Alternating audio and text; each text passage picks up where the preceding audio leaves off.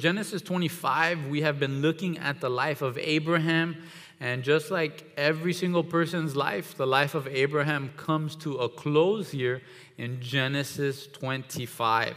We're going to see lots of God's promises coming to fruition. The Lord again reminding us He's all-knowing, all-powerful, and what He says, He does. And what He says always happens. So we're going to see a lot of promises come to fruition. We're going to be able to look into His life, the end of His life, His son's life, even some of His grandsons and great-grandsons' life. But in verse 1 through 4, we will start off there. It tells us, "Now Abraham took another wife whose name was Keturah, and she bore to him Zimran and Jokshan and Medan and Midian and Ishbak and Shua, and Jokshan became the father of Sheba and Dedan. And the sons of Dedan were Asherim and Letushim, and Lemumim. The sons of Midian were Ephath and Ephther and Hanok and Abadad and Eldah. All these were the sons of Keturah." So one thing for us to look at here is Abraham was very fruitful in his old age. That it seems as if whenever the Lord gave him that blessing of being able to have Isaac, God really did a miracle in his life and in his body. He had 6 more sons in his old age, 7 more grandsons, and 3 great-grandsons after Sarah, his first wife's death. We're talking about someone living 2 lives here, really. Abraham, he remarried after being 137 years old. We get that from Genesis 23, verse 1. We know that Sarah lived 127 years.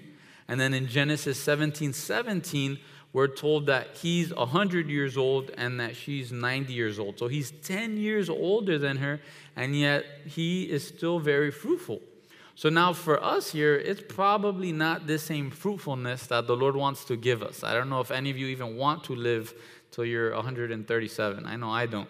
But now imagining remarrying and having all these sons and families, great-grandsons, and things like that. Now, how we can apply this to our lives is that the Lord wants us to be fruitful spiritually no matter what age you are. Whether you're young or whether you're old, the Lord wants you to be fruitful spiritually. He wants you to be abiding in Him that we may bear much fruit. An honest question here. How many of us have ever complained about this generation? Only a few of us are honest here, right? That we complain about this generation. How many of us do we complain about the world around us or the world today? Right? Just a few of us. How many of us complain about Christians today or Christianity today? Right? A handful of us. Maybe the Lord wants to use us to actually make a difference and not just complain about the problems. Perhaps the Lord wants to use us to, instead of just complain about the Thanksgiving meal, to help cook some of it, to help clean up, to help set up, to help watch the kids and do things of that sort. So perhaps the Lord wants to use us to raise up young people to look like Christ and to love on Christ. Perhaps the Lord wants to use you as maybe you have some more free time, maybe as you have some more freedom, perhaps you have some money saved up to bless people and to be able to disciple them in the things of Christ, to show them a different way. May we be fruitful no matter our age, whether young or whether old. All throughout Scripture, there are men and women who are fruitful for the Lord. So family, may we be like Abraham, 137, still being fruitful. May we be like Caleb. He's 100 years old and he says, hey, God gave me a promise. Maybe that mountain's the promise. I'm going to go fight for it, right? May we be like the Apostle John, and in his old age, he's still writing letters to the church to encourage them and exhort them. May we age in goodness, right? Like a good stock, like a good bank account. May we not age like a grape in the backseat of the car, right? May that be the way we age. We know those older people that as they age, they just get kinder and sweeter, right? They're handing out candies to everybody. They're hugging everybody. They bring the pastelitos, the cangrejitos, right? They're just loving and giving. And then we know some older people that they're pretty bitter. They're pretty mad. They don't want you walking on their sidewalk or on their front lawn. They don't want you anywhere near them, right? Hopefully, as Christians, as people that should be abounding with the Spirit, with the fruit of the Spirit, which is agape love, may we grow in our fruitfulness no matter what age we are. Verse 5 and 6, it tells us, now Abraham, he gave all that he had to Isaac, but to the sons of his concubines, Abraham gave gifts while he was still living, and he sent them away from his son Isaac eastward to the land of the east. We see here that Abraham, he gives all that he has to Isaac. He gives him his entire inheritance, to the son of promise, to the son of the Spirit. But yet he does take care of his other sons. But Isaac, he's the son of promise. He is the son of the Spirit. He's going to be the heir to Abraham, who's been given this promise of an incredible nation, of a nation of promise and blessing, that the whole world would benefit and be blessed because of Abraham and his seed. One thing we can see here is there's evidence for Abraham growing in his consistent obedience to the Lord. That as he grows in his relationship with God, in the beginning we saw him sort of up and down. One chapter he was amazing. Next chapter he's saying, hey honey, go sleep with Pharaoh, right? One chapter after the next. That's basically what he was doing. But now the last few chapters we see him consistently obeying the Lord more and more. And family, that's a mark of a maturing Christian. It's not that you're perfect, but we should be more and more obedient to the Lord as we grow in our faith. As you say, hey, I've been saved for 10 years or I've been saved for 20 years, there should be a line that you've been growing and maturing, just like we hope for our children, that they don't stay a 5-year-old until they're 30 years old and, hey, they're still 3 feet tall and they still say mama and dada and cheche, right? That's not our desire for our kids. We want them to continue to grow and mature. The same is true for us. In Genesis chapter 21, this is where Abraham is told through the Lord, through his wife Sarah, hey, Isaac is the only one that's going to be an heir to us and to our family. Genesis chapter 21, if you would, verse 10 through 12. Therefore she said to Abraham, drive out this maid and her son, for the son of this maid shall not be an heir with my son Isaac. And the matter distressed Abraham greatly because of his son Ishmael. But God said to Abraham, do not be distressed because of the lad and your maid. Whatever Sarah tells you, listen to her. For through Isaac your descendants shall be named. Again, we see him being obedient to that. He sends away all the rest of his sons away from Isaac. Perhaps wisdom after the friction between Abraham and Lot, and between Abraham's shepherds and Lot's shepherds, perhaps because of the friction between Ishmael and Isaac, or perhaps because he said, hey, I know the Lord has commanded me to do this. I don't need God to reappear to remind me to not do X, Y, or Z. Right? The Lord's commands for us, usually they're from here until we get to go home and be with the Lord.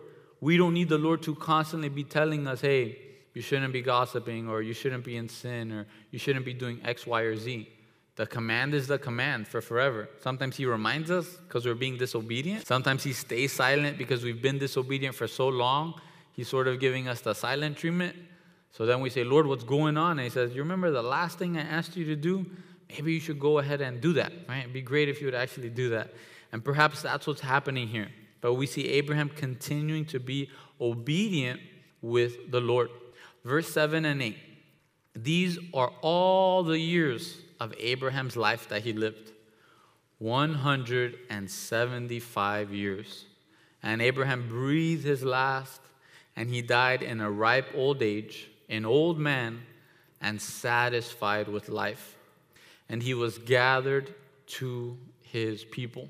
And here we see the Lord being true to his promises. In Genesis 15, verse 15, as he's giving Abraham the promise of Isaac, the promise of a son, the promise of his descendants in chapter 15, in verse 15, he tells him, as for you, you shall go to your fathers in peace, and you will be buried at a good old age. Again, family, how do we look at death? How do we think of death? For the Christian, for the believer, we should look at it like Paul. He says, hey, I'm about to go on my cruise. Man, a free cruise, that would be awesome, right? Take a cruise to paradise, to perfection. That's awesome. You told me there's a cruise where I can eat as much as I want and I won't gain any weight. I'm on that boat, right? I'm going there. I'm ready. I'm satisfied. I'm hungry for it. This is how we see Abraham's life.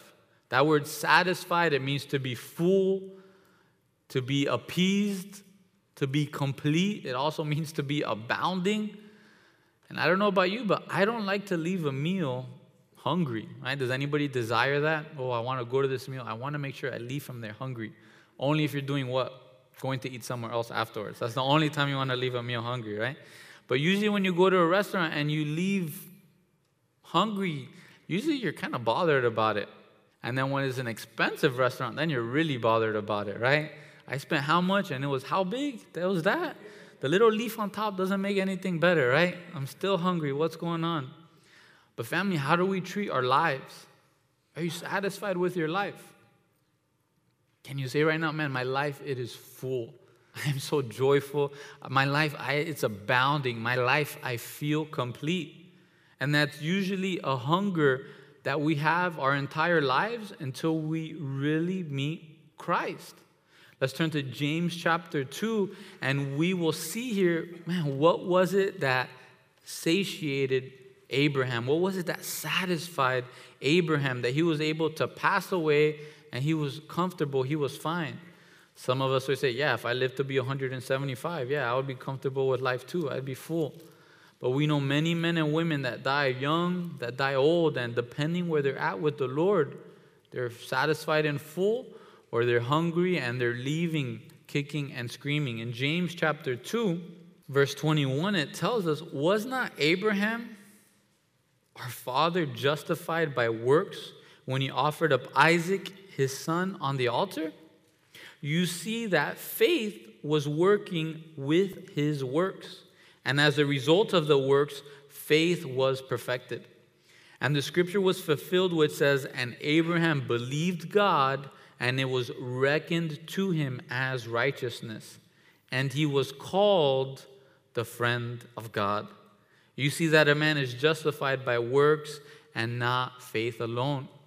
Abraham, he was satisfied with life because he was the friend of God. He had a relationship with the Lord, and that's why he was ready. He was full. He was satisfied.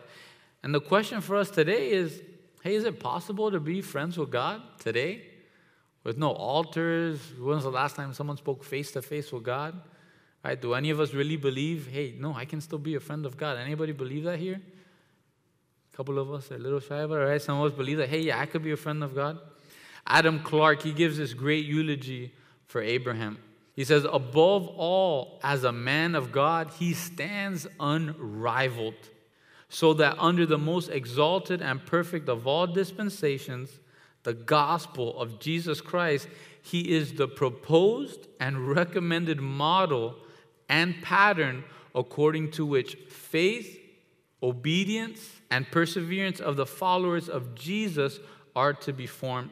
Reader, while you admire the man, do not forget the God that made him so great, so good, and so useful. Even Abraham had nothing but what he had received. From the free, unmerited mercy of God proceeded all his excellences.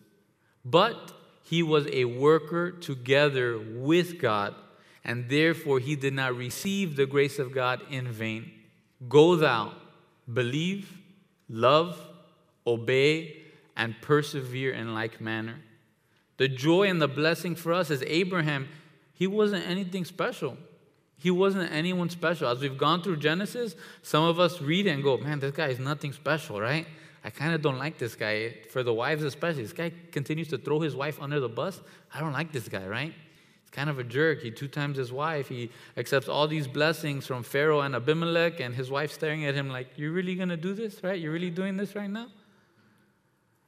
But what Adam Clarke is reminding us is that Abraham wasn't anyone special. He didn't have any special attributes. It was all given to him from God. He just loved God, he believed God, he obeyed God, and he persevered with God. He didn't allow one falling out or one sin for him to say, okay, that's it, it's all over, I'm just going to go down, doesn't matter. No, he persevered. Instead of lusting after Sodom and Gomorrah, he trusted in God. He said, hey, Lot, you pick what you want. I trust the Lord. He's going to take care of me. He just wanted peace with his family member. Instead of spending his whole life building a home and building a heritage, he spent his life living in a tent and building altars to worship the Lord. Again, family, is it possible for us today to be friends with God, to be a friend of God? Let's turn to John 15. And Jesus himself, he gives us the exact prescription to be a friend of God. John 15, and we can start in verse 11. It tells us, these things I have spoken to you, so that my joy may be in you, and so that your joy may be made full. This is my commandment, that you love one another just as I have loved you. Greater love has no one than this, that one laid down his life for his friends. You are my friends if you do what I command you. No longer do I call you slaves, for the slave does not know what his master is doing. But I have called you friends. For all things that I have heard from my Father, I have made known to you. Again, family, you want to be friends with God? Just need to obey. Just need to obey what he asks of us. Just need to obey his word. That's it. It's that simple. If we're just obedient to God and his word, he calls us his friend. And many times we want to obey the big and huge things, right? Oh, God's calling me to move to Africa or go to college far away. God's calling me to do X, Y, or Z. But more often than not, he's commanding us to do the little things, right? Again, the full context of chapter 15, he started off with loving one another. He reminds us that he laid down his life for us. He reminds us to abide with him, to spend time with him. These are the small commandments we need to obey if we want to be a friend of God. And then we can jump to those bigger steps of faith. Are we loving our neighbor as ourselves? Are we not forsaking the assembling of the brethren? Are we abhorring things that are evil? Are we clinging to those things that are good? These are the commands which we have to obey if we want to be a friend of God. And again, we're blessed, we're privileged. The God, the creator of heaven and earth, the judge of all mankind, wants to be your friend. That's insane, guys. That's crazy. He wants to talk with us. He wants to have that relationship with us. Again, he tells us, you're not just a slave. You're not just a servant to do my business or to serve at church. No, I want to reveal my plan to you. I want to speak to you. I do. God wants to reveal his plan and purposes for our lives, even the minute details.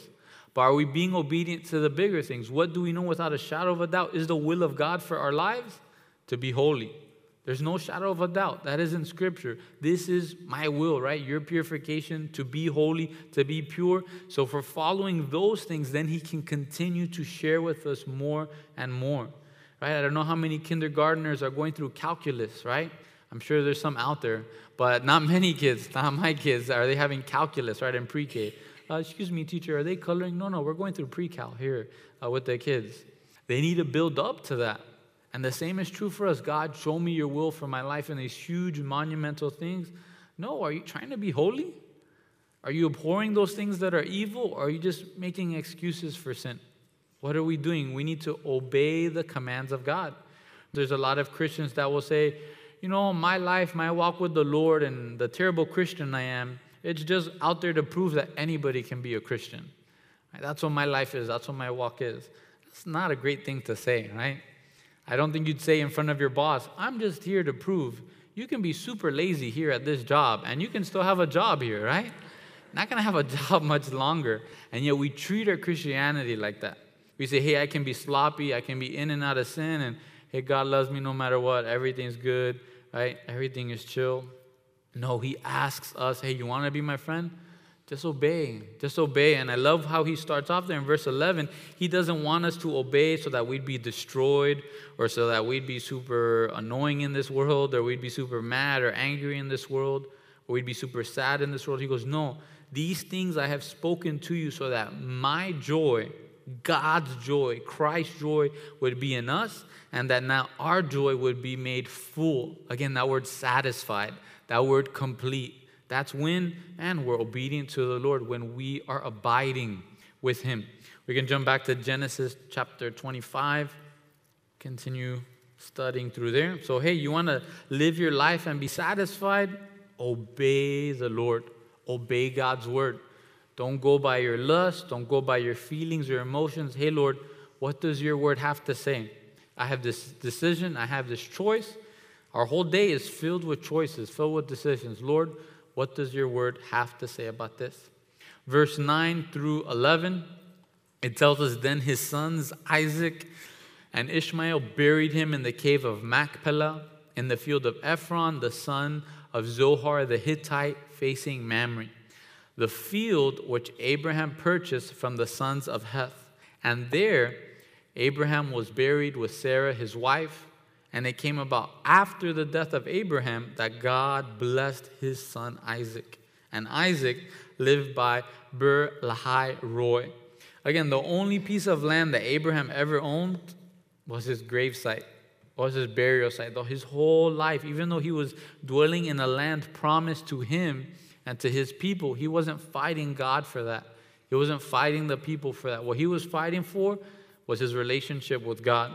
Verse 11, what it shows us after Abraham dies is that God's work, it's not done with just one man. He continues to move through mankind, right? Hopefully, you know, out of 100 people, 100 people die, right? There's no way getting around it unless the rapture comes, right? Perhaps today. But 100 out of 100 people die. But God's work, God's word, God's blessing continues to move. So it wasn't Abraham. And now it's going to move into Isaac, and God is going to begin to bless Isaac. Verses 12 through 18, we take a little snapshot at Ishmael and his life, Abraham's, really his first son, his firstborn son, and we get to read a bunch of crazy names and laugh at me and my pronunciation of them. But verse 12, it says, now these are the records of the generations of Ishmael, Abraham's son, whom Hagar the Egyptian, Sarah's maid, bore to Abraham. And these are the names of the sons of Ishmael by their names in the order of their birth. Nebaioth, the firstborn of Ishmael, and Kedar, and Adbel, and Mibsam, and Mishma, and Duma, and Massa, Hadad, and Tema, Jeter, and Naphish, and Kedemah. These are the sons of Ishmael, and these are their names, by their villages and by their camps, 12 princes according to their tribes. These are the years of the life of Ishmael, 137 years. And he breathed his last, and he died, and he was gathered to his people. And they settled from Havilah to Shur, which is east of Egypt, as one goes towards Assyria. And he died in the presence of all his brethren. In the NASB, the last verse there, it says he settled in defiance of all his relatives. Or the ESV tells us he settled over against all his kinsmen. A couple things for us to be reminded here. When Hagar is sent away the first time from Sarah, she's broken, she's pregnant, and yet her master, being obedient to her master, kicks her out of the house and is mad at her. And who's the one that comes and comforts her? Christ himself. To this poor servant girl from Egypt, simply being taken from place to place, having to obey orders. And there Christ promises her, hey, don't worry, I'm going to make a great nation from you and from your son. And what we see here is the Lord made a great nation out of him. He himself had the 12 tribes of his own kind, and he had many sons and a great family. There's another promise in Genesis chapter 16, verse 12, regarding Ishmael. It says that he's going to be a wild man, or a wild donkey of a man. He's going to be a brawler in a sense.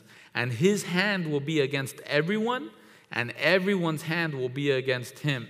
and he will live to the east of all his brothers. Again, with Hagar being from Egypt, after she's kicked out, she probably heads back home.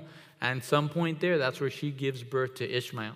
So Ishmael died with all his peoples, but he settled away from his family in Abraham and Isaac. I hope that makes sense. Verse 19, now we get a first view into Isaac's life and into Isaac's family. Again, this family that the Lord chooses to bless, that the Lord chooses to reveal his plans and purposes in. Just like Abraham, they were filled with imperfections. But they didn't just stay there. They didn't just say, hey, I'm imperfect and I'm going to stay imperfect for forever. I'm going to be perfectly imperfect. No, that's not what the Lord had. We see them growing and maturing. Verse 19. Now these are the records of the generations of Isaac, Abraham's son. Abraham became the father of Isaac, and Isaac was 40 years old when he took Rebekah, the daughter of Bethuel, the Aramean, and Padan Aram, the sister of Laban, the Aramean, to be his wife. And Isaac prayed to the Lord on behalf of his wife because she was barren. And the Lord answered him, and Rebekah, his wife, conceived. But the children struggled together within her, and she said, if it is so, then why am I this way? Right? What in the world is going on in my stomach? So she then went to inquire of the Lord. And the Lord said to her, 2 nations are in your womb. 2 people will be separated from your body, and 1 people will be stronger than the other. And the older shall serve the younger. And when her days to be delivered were fulfilled, behold, there were twins in her womb. Now the first came forth red and all over like a hairy garment, and they called him Esau.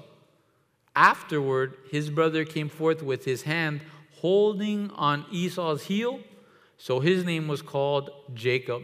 And Isaac was 60 years old when she gave birth to them. Couple things for us to see here. Isaac, he marries Rebekah when he's 40 years old. What we just read here at the end of verse 26 is, when do they finally have children? 20 years later. 20 years later, him and Rebekah go through the same barrenness just like his dad and mom did. But he learns from his father's mistakes. This son of promise, this son of the Spirit, he didn't go out trying to make things happen in his own way. He knew the promises of God, and that's what he relied on. He knew that through him, all the world would be blessed. That through him, man, there'd be as many descendants as sand on the seashore, as dust in the world, as stars in the sky. And yet he didn't go in his own flesh. He waited on the Lord. And when he didn't understand what was going on, he prayed. And that's a great, perspective for us to have. When you don't know what's going on, when things are hard, when things are difficult, don't make assumptions. Don't say, oh, God's evil, God's punishing me. No, pray to the Lord. Seek him, entreat him. See what's going on with him. He learned from his father's mistakes. Hopefully, we do the same. That we want to be better than our dads. Even if they were great, even if they weren't great, our desire is, hey, I want to just be a little bit better than my dad. So that my kids are a little bit better than me, or a lot better than me, hopefully, right? That should be our desire. That should be our hope. And we see here, this looks like a pretty godly couple. Jacob, he's praying for his wife. He's concerned for his wife and what she's going through. We can turn to 1 Peter chapter 3. It's a very important scripture, especially for husbands and wives. 1 Peter chapter 3. And in verse 7, it tells us, you husbands, in the same way, live with your wives in an understanding way, as with someone weaker, since she is a woman, and show her honor as a fellow heir of the grace of life, so that your prayers will not be hindered. This is a great warning for us as men. What is this saying? What is this not saying? Is this saying that women are weaker than men? Or that women are not as smart as men, not as wise as men? They're not as capable as men are? Not in any way, shape, or form. There's a lot of women that can lift more weight than I can, that can beat me up, that can play basketball better than me or swim faster than me. There's a lot of women like that. However, what this is saying is that, man, the characteristics of men, the heart of men, the emotions of men, they are not as easily fractured and broken as a woman. That's all this is simply saying. So now, we as men, we need to be careful how we treat our wives, how we speak to them, the things we say, the things we do. You can hang out with your best friend if he's a dude and not say a single word and have the best time ever, right? You do that with your wife, hey, what's wrong? What's going on? What's happening? Why aren't you talking, right? What's happening? Like, I'm not talking because I just don't want to talk. That's it, right? What it's really speaking, as it says, a weaker vessel, is some of us, we have those metal double-walled Yeti cups, or I get them from Walmart for $10, but it's the same thing. And they're metal, they're double-walled, and I've had those on the top of my car fall off driving 30 miles an hour, and you come back around, you pick it up, has a ton of dents in it, but you put ice and water in it, and it still works great, right? Still works great. But now if you have a crystal glass or a crystal goblet, you put that on your car and you decide to drive 40 miles an hour and it fall off, there's not going to be much of that left, right? I learned that this week with my cell phone. You put your iPhone on your car and you decide to drive 40 miles an hour down Burr Road, it's not going to last very long, is what I found out this week. And that's what the Lord is saying with husbands and wives. You need to treat one another. You need to care for one another. You need to dwell with her in understanding. You got to study her, what blesses her, what hurts her. And now as we do this, our prayer life isn't hindered. And I don't know about you, but that's a big deal because God, in and of a sense, is our father-in-law. He's the one that we're praying to. He's the one when our boss is being a jerk to us. And Lord, I pray you'd give me deliverance from my boss. I pray, man, you'd help him out and work with him. Hey, bro, I hope that you would be nicer to your wife and you would care for her too. I'm not going to answer anything right now. And sometimes that's how the Lord treats us as husbands because we're asking the Lord to do things for us that we're not doing for our wives. Lord, I pray you give me this raise at work, give me honor and blessing, help them love me and take care of me. Hey, are you loving and taking care of your wife or just yourself? So what we see here in Isaac is he's able to pray for his wife. He sees his wife hurting. He prays and the Lord answers his prayer. But it was still 20 years of waiting. The blessed one, the son of promise, the son of the Spirit, his life was not perfect. His life was still difficult. His life was still hard. And it's a reminder for us, family, as Christians, our life is not supposed to just be health and wealth. All throughout the book of Acts, there's Christians who die. There's Christians who are sick. There's Christians who have diseases. There are Christians who are poor. Not because they didn't have enough faith, not because their relationship with God was out of whack, but just because that's the way life is. Just because God has, for some of us, to go through difficulties and still love him and care for him so that other people see it and they're blown away. Man, how does so-and-so do it? How are they still serving the Lord? How are they still here on a Saturday when their spouse is sick at home, when their kid just passed away, when they're going through cancer? How are they here serving? That's why the Lord allows those things to happen sometimes. Isaac's life was not perfect. Next thing to be reminded of, there are two boys in her wombs. She doesn't know what's going on. Rebecca's freaking out. What does she do? Does she start Googling things? Does she start looking at blogs? No, she entreats the Lord, right? She seeks the Lord. Lord, what is going on here? God, what is happening here? And the Lord tells her, hey, you have two kids in your womb. And guess what happens once the time of departure came? She had twins. She had two people in her womb. The Lord warned her, hey, there's two nations. They're going to be against each other, and the older is going to serve the younger. Jewish legend says that Jacob and Esau were fighting in the womb and were even trying to kill each other in the womb, right? One getting the umbilical cord and trying to choke the other one out in the womb, right? Trying to put the other one in a sleeper hold in the womb. This is all legend. This is not biblical in any way, shape, or form. And it also tells us that every time Rebekah went near an idol's altar, that Esau would get excited and start jumping in the womb. And whenever she would go near to a place where the Lord was worshipped, Jacob, he would be the one that would be excited in the womb. All we know is that the Lord, before any of their character, before any of their work, God decided to have Jacob be the one that was in lead. that was in the charge, that was, in a sense, the boss, the one that the throne would continue to go through. The promise all the way in the beginning of Genesis that Mary, her seed, would one day give birth to the one who would crush Satan's head. Jacob is the one that's going to have that, and it's going to continue to work through him and with him. There's lots of very important scriptures on this. Before we get there, again, the name of these two men, it's really simple. This is a great way to name kids. Instead of, again, Google, what does this name mean? What does that name mean? Who's on TV? Who's cool? Who's famous? The kid would pop out, and then they would name it. That would be it. So Esau pops up. He's red. He's all hairy. It's like this Chewbacca-looking kid coming out of the womb. And Harry, how's it going, man? You're going to be named Harry. That's what Esau means in Hebrew, is Harry. Right? It's really simple. And then as Harry's coming out the womb, all Jacob's doing is just holding onto his foot. So he's just popping out the womb with him. He had to do nothing to get out of there. Okay, heel catcher. And you're Jacob, that's going to be your name, which means heel catcher. And you just hear heel catcher and doesn't really mean anything to us. For us, it would be someone riding someone else's coattail, right? I don't know if you have that at your job or in your group project, someone who does nothing on the group project and they're just riding on your coattail. They get an A in the class because you helped them study and they weren't really studying, right? So, hey, what did you study? Can I look at your notes? That's riding someone's coattail. And this is who Jacob is.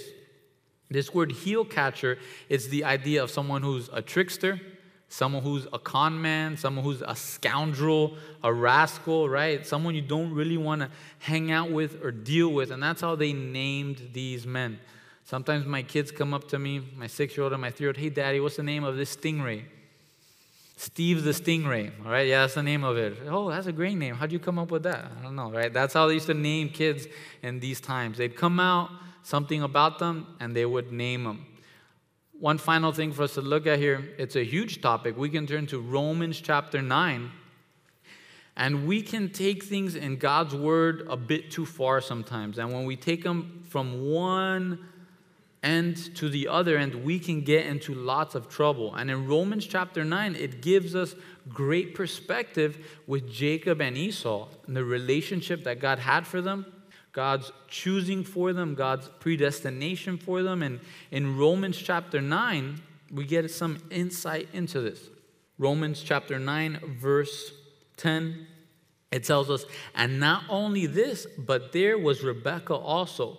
And when she had conceived twins by one man, our father Isaac, for though the twins were not yet born, and had not done anything good or anything bad, so that God's purpose according to his choice would stand, not because of works, but because of him who calls.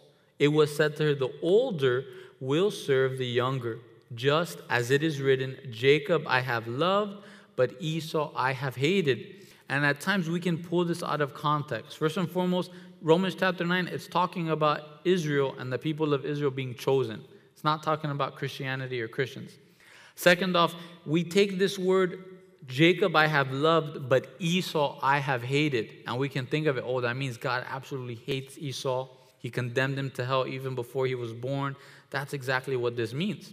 But now let's turn to Luke, the Gospel of Luke. And in chapter 14, the Lord uses the same exact word in the Greek. Luke chapter 14, verse 26. It's a scripture, I reference it a lot, and it's the Lord warning us of loving anyone or anything more than him. In comparison to our love for him, we can have no other love come even close.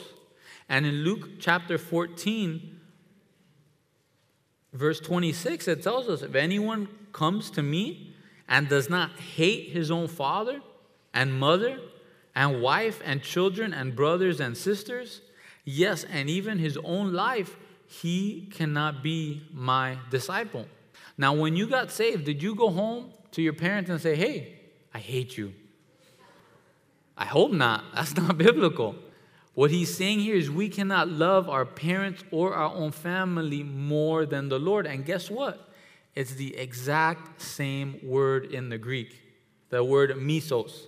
You can think of miso soup. That's what it's talking about here. I'm not talking about miso soup.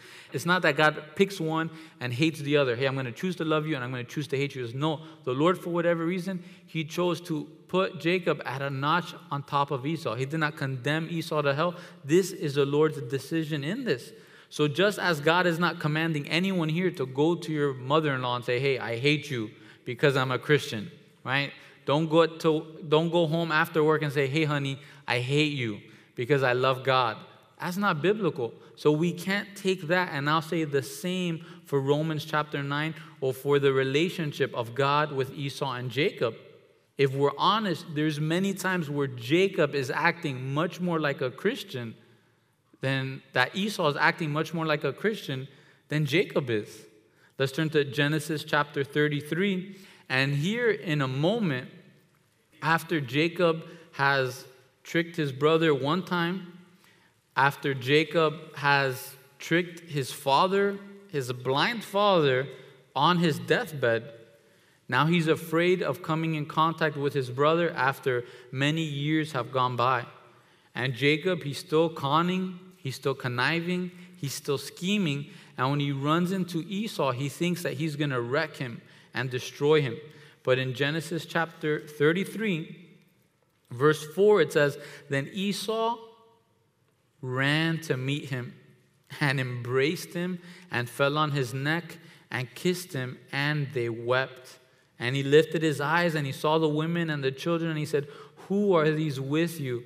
And so he said, the children whom God has graciously given to your servant. We jump down to verse 11. Jacob tells him, hey, please take my gift which has been brought to you, because God has dealt graciously with me and because I have plenty. Thus he urged him and he took it. And now verse 12, then Esau said, let us take our journey and go, and I will go before you. But he said to him, my Lord knows that the children are frail, and the flocks and the herds which are nursing are a care to me. And if they are driven hard one day, all the flocks will die. All of this to say, the brother who's loving and forgiving in this instance is Esau. Esau's the one that loves his brother and embraces him. So for us to just plainly say God chose before they were born to cast Esau into hell, I don't think we can take that from Scripture. I think that's pulling Scripture a bit out of context. And we need to be careful that we don't take things out of context. Does the Lord choose us before time? And he does. Does the Lord damn people to hell? I don't think so. I don't think that's a loving God or a loving Father. Does man have free will? Yeah, the Lord gave man free will. Does the Lord predestine? Yeah, the Lord predestines. Does it make any sense? Not really. Doesn't make much sense. But that's where we need to just trust the Lord and say, God, I don't get this, but I love you. I want to have that childlike faith. Do my kids understand how I work and my bank account and my checkings account and my savings account? They don't. Ella thinks I work at Bass Pro sometimes. That's what she thinks I work at. But when we go to an ice cream shop, man, they just ask. They just want to be with me, and they just ask, hey, Dad, can I have X, Y, or Z? Family, we need to be reminded that knowledge, it puffs up, but love, it edifies. So we're not going to understand everything in God's word. If we understood everything about God, be a pretty lame God. Be a pretty lame God. When you've played a game and you figured everything out about the game, you kind of get bored of it. You don't want to deal with it anymore. And now if we in this world can understand everything about God, I'm sorry, but how boring is heaven going to be? If we understand everything about God now, what is all of eternity going to look like when we're in our perfect form? I don't want to be there. I don't want to be in that heaven. Every single day in heaven, we're going to learn more about the Lord. Every day is going to be new. We can't understand the Lord. If you understand this, please explain to me how Mary gave birth without any sex. Please explain it to me. I'm dying for someone to explain it to me.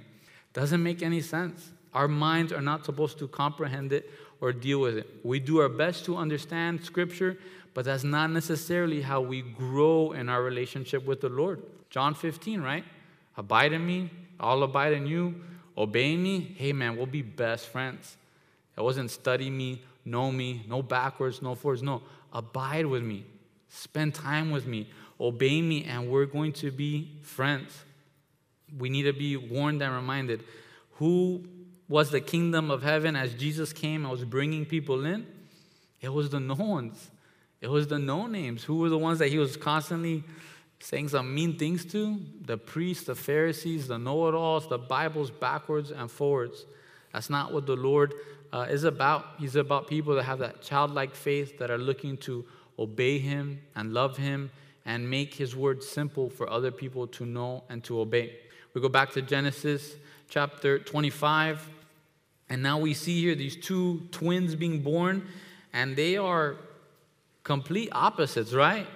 One is looking like Chewbacca, and the other one just rides his coattails. It's almost like Han Solo and Chewie, right?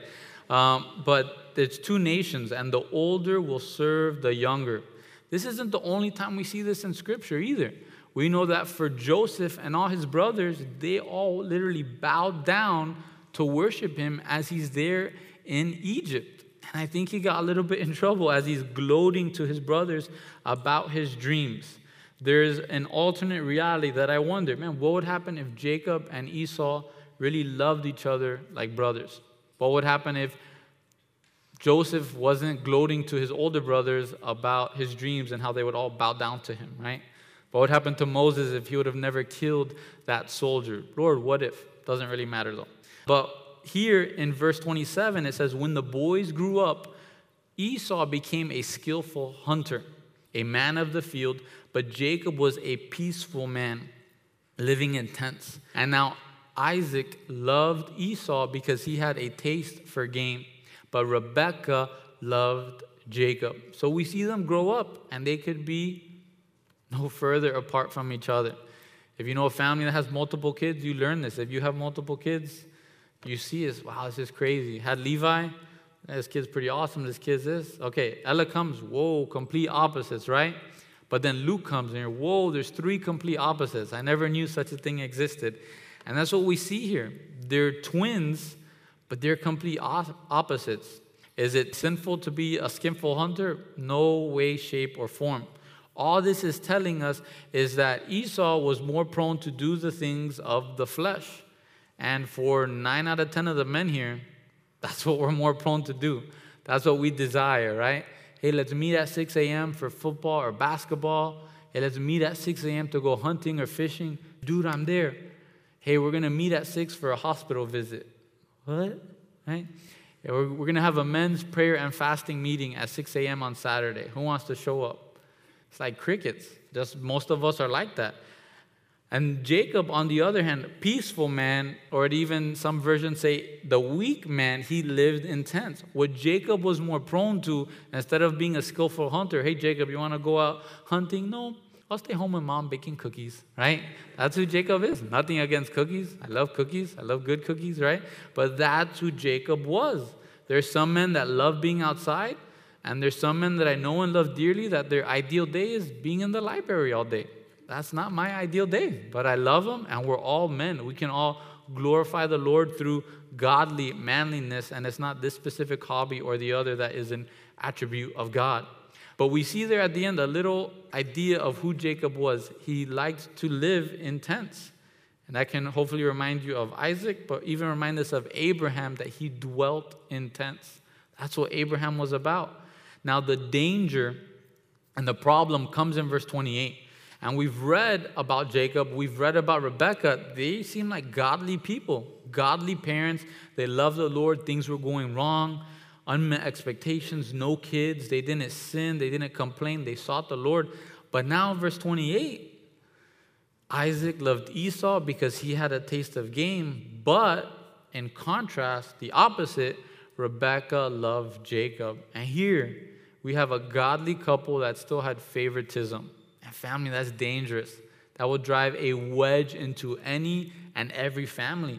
As parents, we need to be careful. We just don't like this kid because of what they do for us. For Esau and Jacob, another version says that he liked the taste of venison, right? So Esau's my boy, right? He brings me home that 8-point buck, and he's cooking it, he's smoking it. I love the taste of that, so I love Esau, right? I love grouper. He brings me home a 100-pound grouper. My boy, Esau, right? And that's who Jacob is. That's why he loves him. And now Rebekah instead loves Jacob. And we'll see a problem through this family because of the favorites that the parents are picking. And guess what? Jacob, with his sons, he has the same exact problem. And he picks and chooses favorites. The brothers get mad at each other. There's problem. There's friction in the home. Parents, first and foremost, we're supposed to love like Christ. An agape love. A selfless love. That is not, I never got to be a Major League Baseball player, so he's going to be the Major League Baseball player, right? But he loves books and libraries and stuff like that. Man, grow him in those things. As parents, God's word compares our kids to arrows. And there's different types of arrows. There's some 12-inch arrows, 24-inch arrows. Some are for fish, some are for deer, some are for turkey, some are for practicing. Some have a blunt head, some have suction cups, right? Some have a trident. There's all different types of arrows. We need to see what the Lord has given us or what the Lord has entrusted to us for 18 years and say, Lord, how am I supposed to send them? Where do I need to sharpen them? What are their strengths? What are their weaknesses? And it's not one size fit all. It's not one size fit all. We need to pray, just like all of us here. We're not one size fit all. The same is true for our kids. So as parents, we need to be praying, Lord, help me love them, whether they make my life easier and they bring me home a bunch of cooked venison, or Lord, let me love them even if they do all the opposite things that I like and enjoy. Lord, let me love them and care for them. We need to be so careful with favorites. Verse 29, when Jacob had cooked stew, Esau came in from the field and he was famished. And Esau said to Jacob, please, let me have a swallow of that red stuff there, for I am famished. Therefore, his name was called Edom. But Jacob said, first, sell me your birthright. And Esau said, behold, I am about to die. So what use then is the birthright to me? And Jacob said, first, swear to me. So he swore to him and sold his birthright to Jacob. And then Jacob gave Esau bread and lentil stew. And he ate and drank and rose and went on his way. Thus, Esau despised his birthright. Again, speaking of these two men, their differences, how all throughout their lives, in this moment, is Jacob being a loving brother? Right? When your brother is hungry, what are we supposed to do as believers? Hold it over their head and bribe them? No, right? We're supposed to feed them, give him the water, give him the food. But what Jacob does here is, according to his name, he's being a con artist. He's saying, hey, you want some stew? Oh, I got some stew, right? But it's going to cost you a little something. It's going to be a price attached to it. And I got to think Jacob, he was hunting the whole day. He didn't shoot anything. He comes back. He's super hungry. He sees that red stew. Maybe it's red lentils. Maybe it's some chili that you enjoy.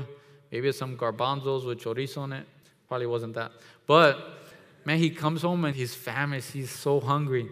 Reminds me, as a kid, one of the nightmares, at least for me, was being in fabric stores as a kid. Didn't like it. I don't know how many boys love being at Joann Fabric with their moms, right? Right after school, after an 8-hour day at school.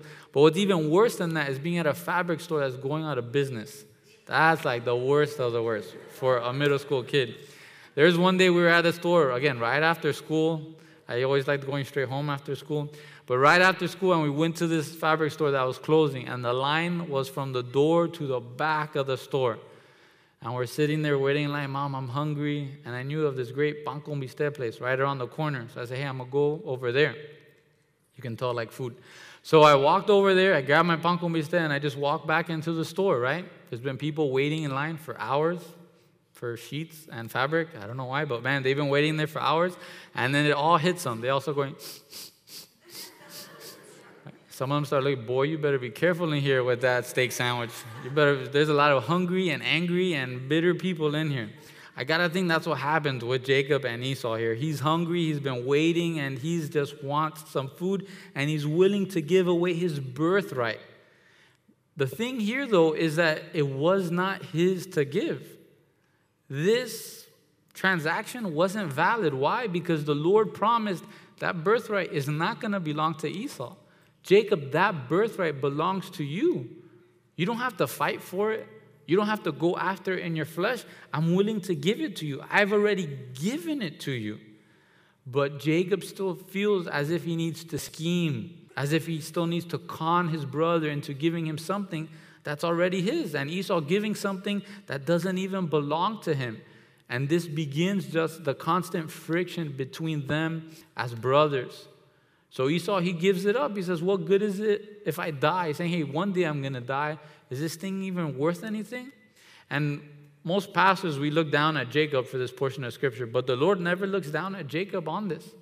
Because the birthright, not only would that person have double portion once the dad passed away, but once the dad passed away, the one with the birthright would become the priest of the home. So many scholars believe what I think here is what Jacob wanted was to be able to be the priest of the home after his dad passed away. That was his desire. And again, family, may that be our desire. We can turn to Hebrews chapter 12. Again, the Lord, He's sovereign. He's in time, out of time, all the time. We don't have to put Him in a box or try to completely figure Him out. But in Hebrews chapter 12, it gives us some insight into Esau's life. And again, the Lord chose who He chose beforehand. But what we will see here in chapter 28 of Hebrews is the life of Esau and the fruit of his life that we don't know why, but God does. Hebrews chapter 12, verse 14, pursue peace with all men and the sanctification without which no one will see the Lord. See to it that no one comes short of the grace of God, and that no root of bitterness springing up causes trouble, and by it many be defiled. That there be no immoral or godless person like Esau, who sold his own birthright for a single meal. For you know that even afterwards, when he desired to inherit the blessing, he was rejected, for he found no place for repentance, though he sought for it with tears. Again, Esau, he was a godless person. He ended up being a godless person. He ended up being someone who was into sin. He was a fornicator. He was a profane person. So the Lord is the Lord. And though Esau's character was not the basis for God's choosing, Esau's character showed the ultimate wisdom of God's choice. That's what David Guzik has to say on this. So again, family, for us to trust in the Lord, but may we not be like Esau. The Lord, He has incredible blessings for us. God has promises for each and every one of us here. And they're not just small promises, they're huge. Promises of blessing, of joy, of peace and patience. Promises of going through crazy trials and still being calm and even keel. The Lord may want to use you in leadership and discipleship, and a moment of sin comes by and you say, I'm going to give up the birthright for this bowl of beans. I love one commentator. He says there wasn't even any meat in the bowl.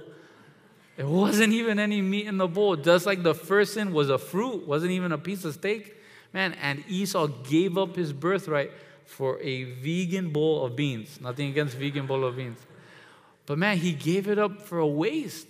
And how many of us as believers, we say, Lord, I know I should go to church more. I know I should be serving. But God, there's this bowl of beans that I really like, God. I don't know if I want to obey you. If we're honest, I don't know if I want to be your friend. I don't know if I want to obey your commandments. I really like my bowl of beans. I like how the Nazarene says red stuff. I really like my red stuff, God. I don't know if I'm willing to give it up for that birthright. Family, as believers, may we say, I'm not going to give up my birthright. I'm not going to give up the spiritual blessing. I'm not going to give up on the double portion that God has for me. I want all that you have for me. And Lord, I'm not going to be willing to give up all that you have for me for my sin or for my pride, for my anger, for my stubbornness. No, Lord, I want that birthright. I want what you have already said you want to give me. How you want to make your joy full in us. You want to give us the peace that goes beyond understanding. You want to give us salvation. You don't want anyone to burn in hell forever. Lord, I want it.